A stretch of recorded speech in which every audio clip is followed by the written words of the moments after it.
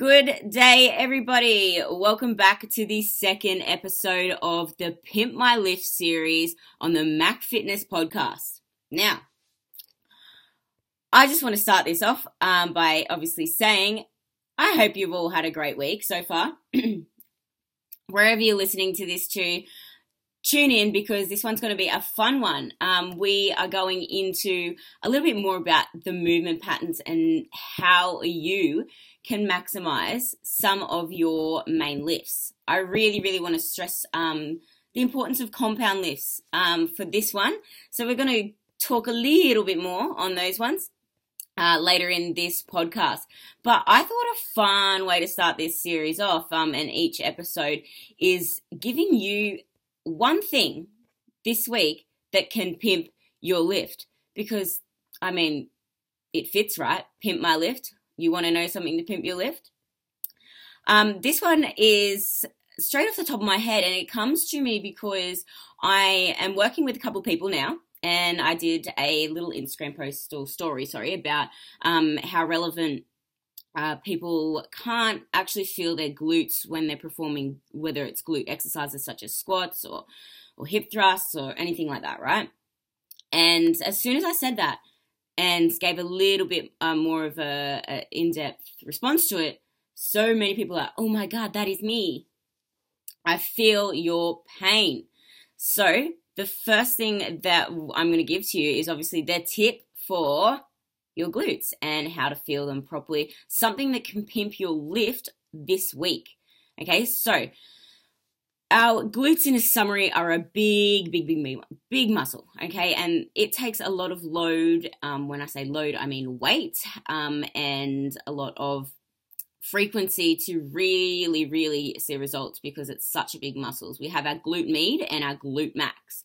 Now, probably one thing in your training is that you're probably activating or using either the glute med or glute max. You're not really recruiting the entire CNS, so your central nervous system, and using them correctly. So one way that you can effectively use your glutes and learn to feel them and develop muscle-mind connection with your glutes is simply by including isometric movements and plyometric movements at the start of your training session before you get into anything at all.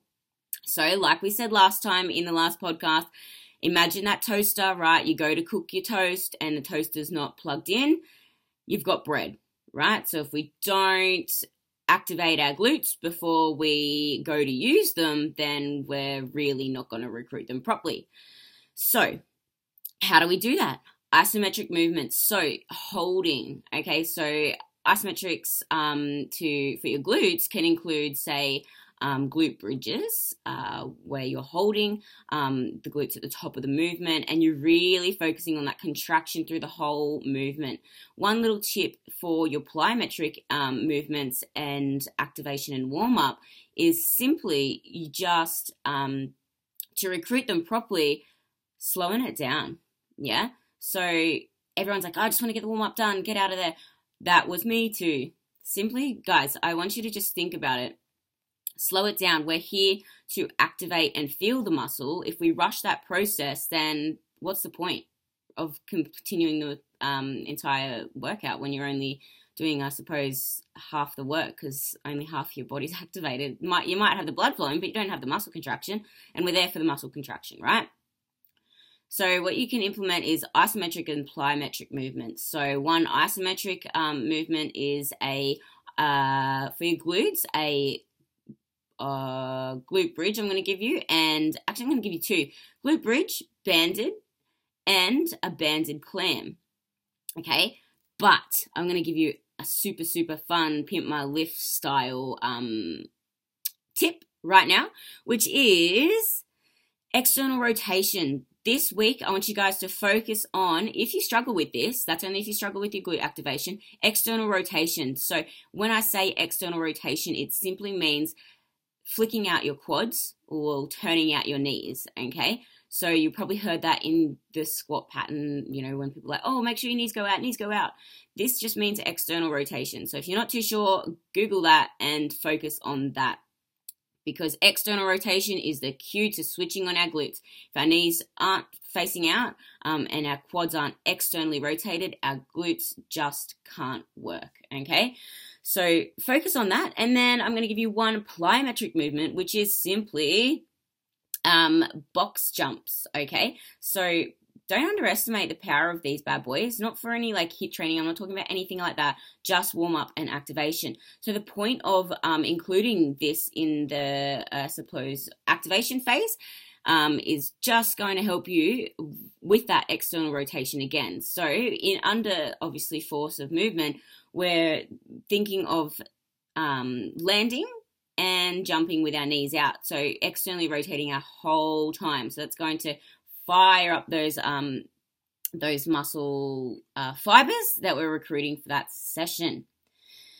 Now, that's over with. I hope you guys find that useful. Let me know if you do or you struggle with it. Just send me a message and I'm happy to kind of go into a little bit more detail. But I want to kick off this episode with a little bit more of, I guess we could say, common problems that I have faced. All right. So I think the issue that I've established later down the track was, hey, I just want to get into weight training. I'm just going to, Google hypertrophy training and really take off on that. And then when you do that, you end up in a deep dark hole of, wow, I'm looking at all these tiny little minuscule things that don't actually really make a difference to your training. The key is basics. Back to basics, right? So there's, like any effective training program, there are so many principles of progressive overload, and I really specialize obviously in hypertrophy training. Not so much the powerlifting scene because I'm never really done that.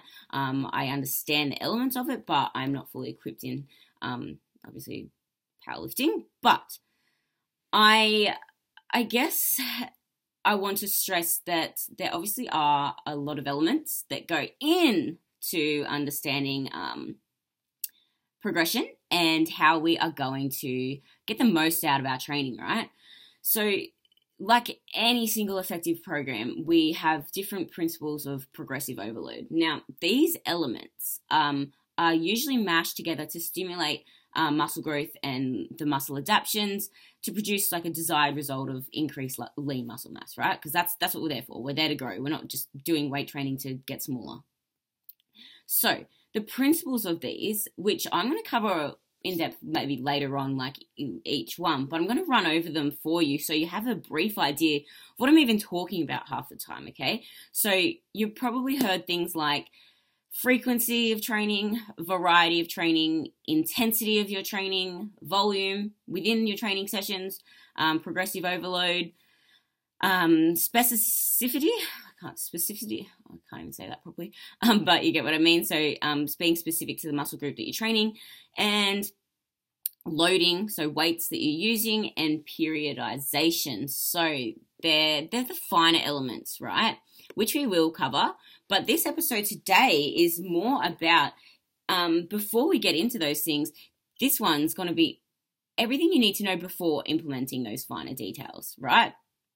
Because I overlooked this and I learnt the hard way that you can only push your limits so far in the gym without a frustrating plateau occurring soon on in, right? Commonly, you'll just hear the solution, oh, you make sure you're just progressing the weights, right? Like, that's all you need, just progressive overload, which without a doubt is definitely true, guys, definitely true. But training aggressively and progressively with a hint of recovery seems to be the answer. And I know that now because I did it the stupid way, and I'm here to tell you what I wish I knew, right? So another common question is like, how much should I be doing? And now I feel you, right? I understand the struggle, like, you're training every day, but you're not getting those desired results. And then therefore it's kind of demotivating, but that led me here to do some research and some study and some trial and error on these things too. So let's kick it off by movement patterns. I really, really, really want to let you in on a bit of a secret, okay? movement patterns and understanding and utilizing the movement patterns of every movement that we're doing in the gym is the secret, guys. Maximizing the movement pattern for your key lifts. And when I say key lifts to you, I simply mean your compound lifts, because they are the make or break. That's what we're focusing on right in the beginning. So if you're a beginner or advanced, I cannot recommend enough right now, if you're listening to this, to readdress the movement patterns for your key lift. If you're an advanced trainer and you are smashing like your form on your deadlifts, squats, and bench and hip thrust, boom, Bob's your uncle. You can focus on the accessory movements a little bit more and those finer details that I just listed before. But we can't progress at a desired rate when we don't understand the movement patterns or what we're doing things for and how things work, and if we're even doing them properly. And let me just say, you are not alone if you have thought these things. Like, you avoid the squat because you don't really know if you're doing it properly and you don't want to be seen in the gym like squatting weirdly. You don't want to be that person. I've been that person. All right, I'm going to own that right now. I used to be ashamed of that, lol. But I used to be that person. I was the one who had squats in my program, and I was like, oh, I don't really know, like, if I'm doing them properly, so I'm just going to, like, do something else instead. I mean, I've been there. I'm going to admit it. Like, if you've been there too, cool. But let's change that, because it's so important that we do understand the cues and how we translate these to your lifts and how we can maximize those. So first things first with movement patterns, we need to train what we say we're going to train. So this touches lightly on training specific. I can't say that today, guys. I'm having a shocker. So I hope that one had a bit of a laugh for you all. But let me just take a sip of this coffee. Although it does seem intuitive, many people don't actually train what they say they're going to train. And this improper performance of the movements will lead to, obviously, delayed progression, what we don't want. So we're going to go back to basics, and we're going to follow 3 factors that are, like, pretty much going to heavily influence each of your lifts. So I want to share this. This is like a mark in this podcast to go, I'm going to share these things. I want you to retain it, okay? If that means listen to it again, then listen to it again. But I'm going to give you the things that I didn't know, and I'm obviously knowing now, and find is so common also when I'm training people too, that they don't understand these things, but they're going to make a huge difference in maximizing your key lifts. So your deadlift, squat, bench, and hip thrust too. Because the biggest part of my struggle is, and it's common too, so you're probably listening to this, and this is the purpose of Pimp My Lift, right? I'm going to give the information to you straight, but I want to stress the part of my struggle with writing and educating a lot of people about this stuff is the role of overgeneralizing, simply because someone's PT study or anatomy chart said this, and X study says that this squat technique can favor your lever in this way, or so-and-so posted this because it's the best thing for knee pain. Yes, like, clearly all knee pain stems from the same issue, but these generalizations, that are blasted everywhere, are not likely the root of your cause and what you have going on. So I want to stress that it's important that you understand it could be a thing it could be looked at, but you need to take into account the personal variability, such as your own bone structure, your training history, your injury history, and your unique anatomy into account when you go into really address these things. So just don't take generalized information like this. I'm going to give you pretty generalized information, try explain it best as possible, but I want you to really apply it to your own self, which is such a big key, and definitely what I help a lot of my one-to-one lift pimping people out with. So if you haven't seen that, head to my IG, which is Hayley.Whatman, and you'll be able to see what I'm talking about when we do lift pimping. Okay, so reality check, right? as much as technique is critical and having absolutely the same rep with perfect symmetry, that's unlikely. It's just not going to happen. So it means that slight variations of every movement exist within the bar path. So stop freaking out in your session, and you're going to have days where it seems out of the blue and your squat just feels weird and totally abnormal, which is fine. And that is what we all go through. So don't beat yourself up about it in the gym, because frustration does not get you anywhere. Take it from me. So it's just about listening to your body in the session and going, okay, this doesn't quite feel right. I'm going to back off a bit and go from there. So I'm going to kind of just debunk this a little bit, but when I talk about symmetry in our lifts, I mean that we're not the same like on our left and right, starting with our diaphragm and our rib cage, which are a pretty big deal when it comes to determining how the rest of our body moves in these movements. So depending on the day and the movement that we're doing, just focus on the pattern, just an up, down, a left, right, forward, backward sense, okay? So it's very likely there's a combination of some degree that in all three ways, the triplane, so we have three movement planes, which is obviously what I just said before, becomes functional, right? But to avoid all the nitty-gritty, talk about anatomy and stuff, because who really cares about that? We just want to know what we need to fix, okay? And I'm going to put that in simple terms. We lack and need fluidity and movement, right? So fluid in our movement, okay? So we just need to have that down pat. So that's your left and right, your up and down, your forward and back. We just need to be fluid in those and functional, okay? So from a neuromuscular perspective, which is obviously the neurons in our muscles, so our fibers, like our type 1 and type 2 fibers, if you're feeling a little shifty and you're feeling aches and pains coming, and you want a longer shelf life with your movement, listen to these things, right? We've got three categories, and I want you to understand these and practice these things as well.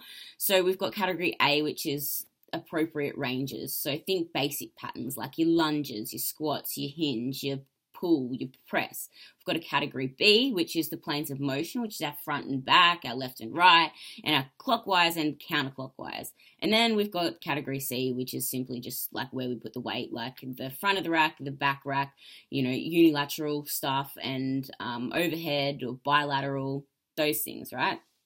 So pick one variable from each of those categories, and I want you to just focus on that, right? So for me, it would be, I'm going to focus on category A, which would be the hinge in my squat. Then the planes of motion, for category B would be front and back. So, just how far I lean forward in my squat when I'm hinging, and then the where I'm racking that. So am I going to do high bar or low bar for category C? Focus on those three. Bam, Bob's your uncle, all right? And then you, in turn, by focusing on those little things, are going to understand that this is where you'll find muscle-mind, and you'll develop muscle-mind connection, because, reality check right now, we cannot strengthen if we can't find it. Let me just say that one more time. We cannot strengthen it if we can't find it, okay? So that means we need to know what muscle we are working in order to be training it properly, because you probably have a leg day in your program, right? You go in, you're like, sweet, training legs today. You might feel your legs get a little bit sore, but you want to be feeling those muscles inside and understand, I'm working my glute max right now. My quads, this is a quad focus exercise. I am focusing on my hamstrings right now. You want to feel those individual muscles, which takes time to develop. Know that it's not an overnight process, guys, but we need to feel what we are working in order to strengthen it. So, as I mentioned before, we've got extra to influence your lower body and give you a tip on how to feel your glutes and understand the lower body movements. We're going to focus on external rotation Okay, and then an upper body tip for your movement pattern and really translates across the board to all of your lifts is scapular depression and retraction. So this is the locking of the shoulder blades and pushing them down. So most of us as beginners, simply because we've never been taught, don't actually know what this is. So we need to be aware of proper scapular retraction and depression techniques for your squat, bench, and deadlift. That's where they translate, okay? So I'm just going to backtrack in case I've lost you real quick on what we've just gone over, okay? Take away this. We cannot maximize our lifts if we don't know what we are training. So to strengthen it, you need to know where it is and what to feel. So develop that muscle-mind connection one, right? Then we also need to be focusing on the movement patterns. So just choosing one thing. So your up, down, your front, back, and just really making sure that those are all feeling fluid. Okay, so fluent, sorry. So you're going very smoothly with those lifts. Then we are also just going to focus on which are the keys, right? I could go into nitty-gritty stuff, but these are the two keys for you. Lower body, you need to understand external rotation with your quads. This opens up your hips and allows you to have better squat depth, feel your glutes. Then for upper body, scapular retraction and depression. So this is obviously our emphasizing how we are going to feel our lats in movements, and it's critical whenever we're doing like pull-ups, pull downs and like shoulder movements, because our shoulder should not be rising up to the ear, okay? It should be sucked down into the socket, the shoulder socket right there, okay? So how to do that is simply just cueing correctly and making sure you know what you're doing in that sense, okay? So cueing is so important. So I want you to really break down your movements before you go into your deadlifts, your squats or anything, and just go, cool. So I know that I need to externally rotate, so I'm going to do that. That means my knees out and I'm going to push the floor away, okay? Then we've got, scapular retraction and depression. One cue I use for this is I'm going to say I'm squatting, I've got my hands on the bar, I'm going to lock my shoulder blades down and push my elbows towards my pocket so they don't move and my lats should be on. So really, really emphasize the importance, right? I'm emphasizing the importance of simply feeling the muscle, okay? So your lats, your glutes, and just take 10 minutes to do stuff when we're not even at the gym. Like, just do some one-legged stuff and go, ooh, I feel that my hamstring, I feel this there, because that's so important, right? Now, if one side feels different, just pay attention to that stuff and ask yourself those questions like, do I seek help, okay? Another key tip and takeaway is pain is important because it is going to drive a lot of how your brain lets you move. Chronic and acute pain, it's honestly going to make you recognize patterns that you shouldn't be doing, and then you'll be able to go, ooh, that didn't feel right, I'm never going to do that again.